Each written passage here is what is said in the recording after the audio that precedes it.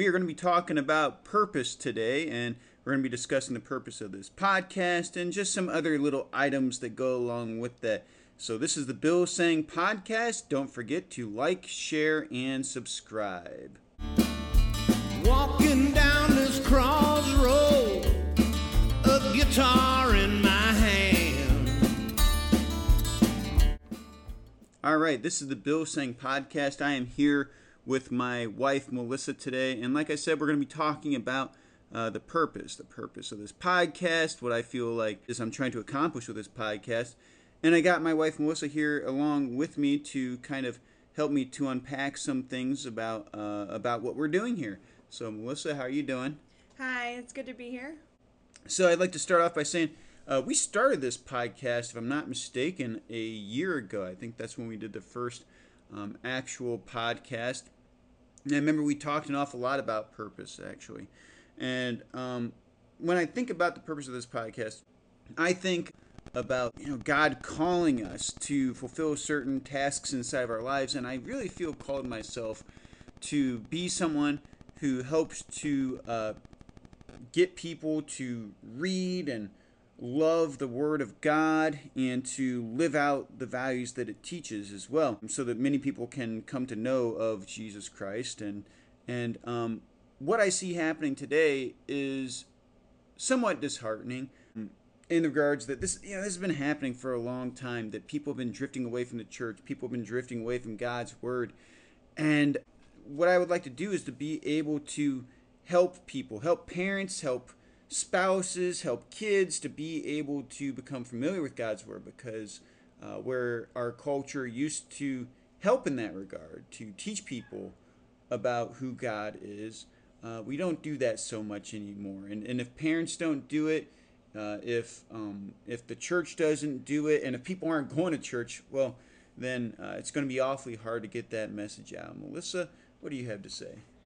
As a homeschool parent who went through the public school system, it is amazing to see that the information is out there about how the Bible relates to our life just in every way.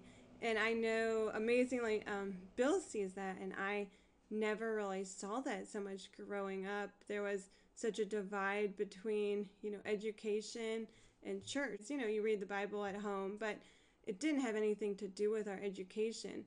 And so Bill, as he's studied over the years, he's learned how it has so much to do with every part of life, that God created. So what I think that Bill hopes to do is to help you to see that you can put God back into your whole life. And reading the Bible, studying other tools and books along the way also helps us to do that, so that we're seeing the world the way that God wants us to see it. Yeah, and I think that's a really good point, because I really feel like that our education system in the country has been hijacked in many ways by people that are of a godless mentality. I mean, this past year or two, I think that it has been all the more evident as we have seen parents actually have to fight with school boards over the curriculum inside of their school system. I mean, it's really remarkable when you think about it. I remember Terry McAuliffe actually made a really famous statement that made it clear that he did not see it as being something that the parents should be allowed to determine what books are used inside of their schools. And if they have no say, if parents have no say, then what do they get to teach the children? And the answer is whatever government officials deem fit, or whatever bureaucrats deem fit. And frankly, there's a lot of people that have ill intentions, that don't even really like kids, to tell the truth about it, that have gotten these positions of power, and they really want to train the children to be little clones of themselves, not believing in God, not believing in an orderly society. Really nefarious stuff, to tell the truth. And it's really frightening to see what they want people to believe. When I think about these things, I also think about My goodness, again, going to the past year or two, just how much trust that we've lost for our institutions. I mean, you take, for instance, politics. That's one that we've always trusted, right? We've always trusted our political system. Politicians always revered as the most honest people, but now we see them as being even less honest than what we previously thought. And don't get me wrong, there are some really good politicians out there that are trying to do good things, that have done good things. But as a whole, it seems like most of the people that get into politics anymore are just in it for to gain wealth, to manipulate people, to gain power. You go into the medical community, my goodness, to see how many people in the medical community have denied people medications that they would have been able to get in the past only because they claim that it does not treat COVID 19. And therefore, people went without these vital medications that they needed simply to appease some sort of an agenda. And on that note, one of the projects I've been working on for a little while now, it started as a sermon series, now turning into a book, is actually called just that. It's called Agenda. And what that's all about is the grander scheme of things, the big picture, and what's really happening in our world and has been happening since the dawn of time. Namely, that God has a plan that is good, that He is working to accomplish, but then also you have Satan on the other end, and he's trying to create chaos inside of this plan so that God's plan does not come to fruition. And even so, sort of the punchline of the entire book is that ultimately God's plan is still fulfilled because He's already figured in all of Satan's schemes with the plan that he had from the very beginning. Part of Bill's purpose is to raise up people, that are on God's side. That's what we want to see for so many more people. Oh, absolutely. And that's something I really do hope to see come to pass is, it's one thing to be able to teach these things and to be able to know these things. But what I would like to see more than anything else is to be able to impart them to other people that then also are able to teach them to other people so that, that's what our culture really needs is just people to be informed and to understand God's word and to know His goodness and to know His good plan and know His good intentions and to truly grasp what it is that He intends for our lives, what a godly society looks like. One of the things that I talked about a fair amount this past year is the idea of justice. What is justice? And there's competing views of what justice looks like.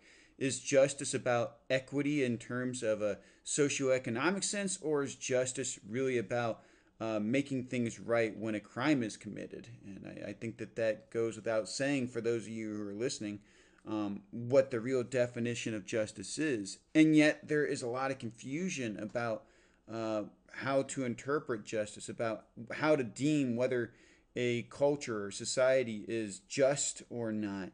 And I think that it's based on there's just so much confusion inside of our language right now. Sometimes I feel like you're living in Babel. You're saying one thing, the person you're talking to is saying what sounds like the exact same thing, but what you're really talking about are two exact opposite things almost. And so it's so important to understand terminology, and it's important to be able to grasp the world from a biblical perspective, because that way, even when the wrong language is used, you still have an idea of how to see things, of how to react and how to behave as a result. And as I said, that I really want to see people, I really want to be able to teach people so that they're able to teach people as well. And I've been very fortunate in my life to be able to have teachers that have been able to give me knowledge and wisdom, to be able to help me to discern between what is true and what is false. And I have to say, I'm reading a book right now, actually, by John Cooper. You might recognize that name. He is the lead singer for Skillet. Great band. I love their music, and a lot of that is worldview based, and they indeed are Christians as well. So you can hear lots of Christian imagery, symbolism, and direct references to Christianity inside of their music. Very unique group. And John Cooper wrote a book called Awake and Alive to the Truth.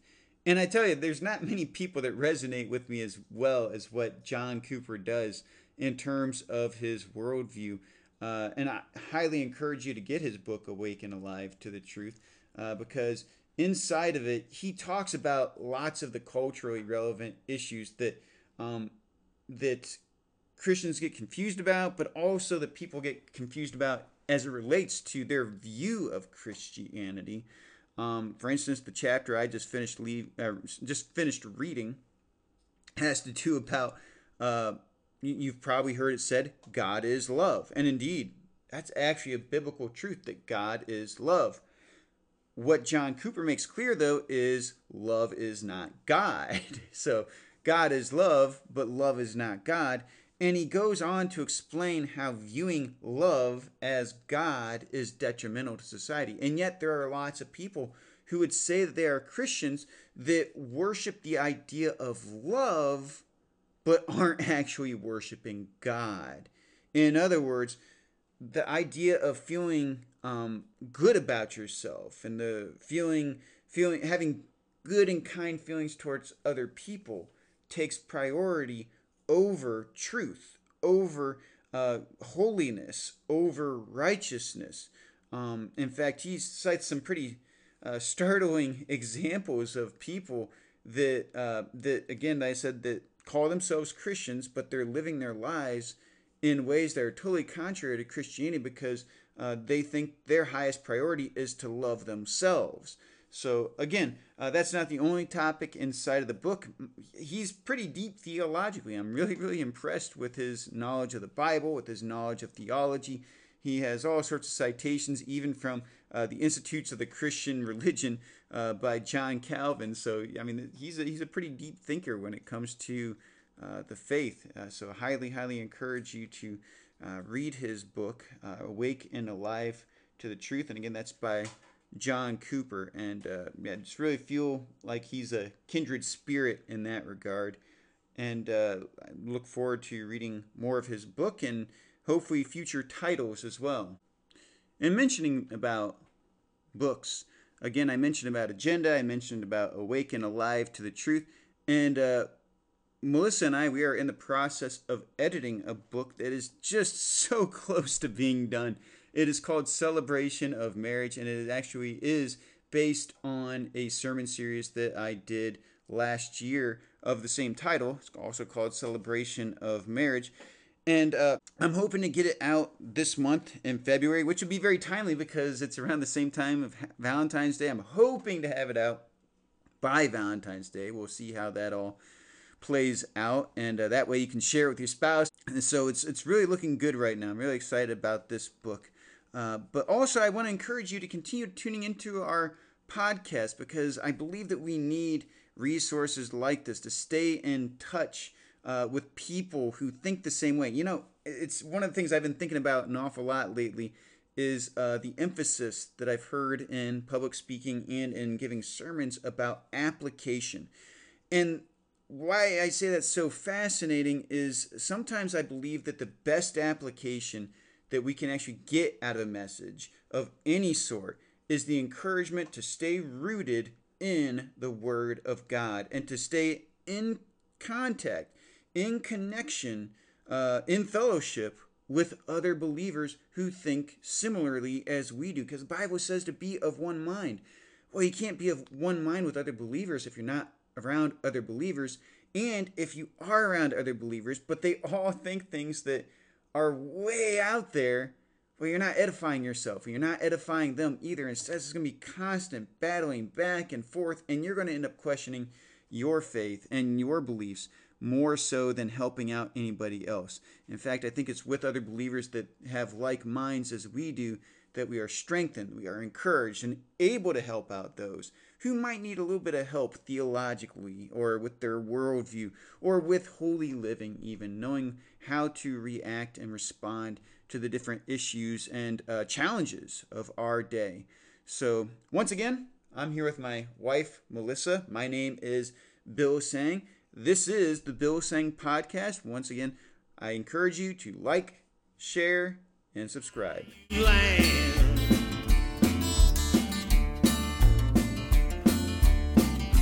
Black Swan Blues, take me home. Black Swan Blues, take me home.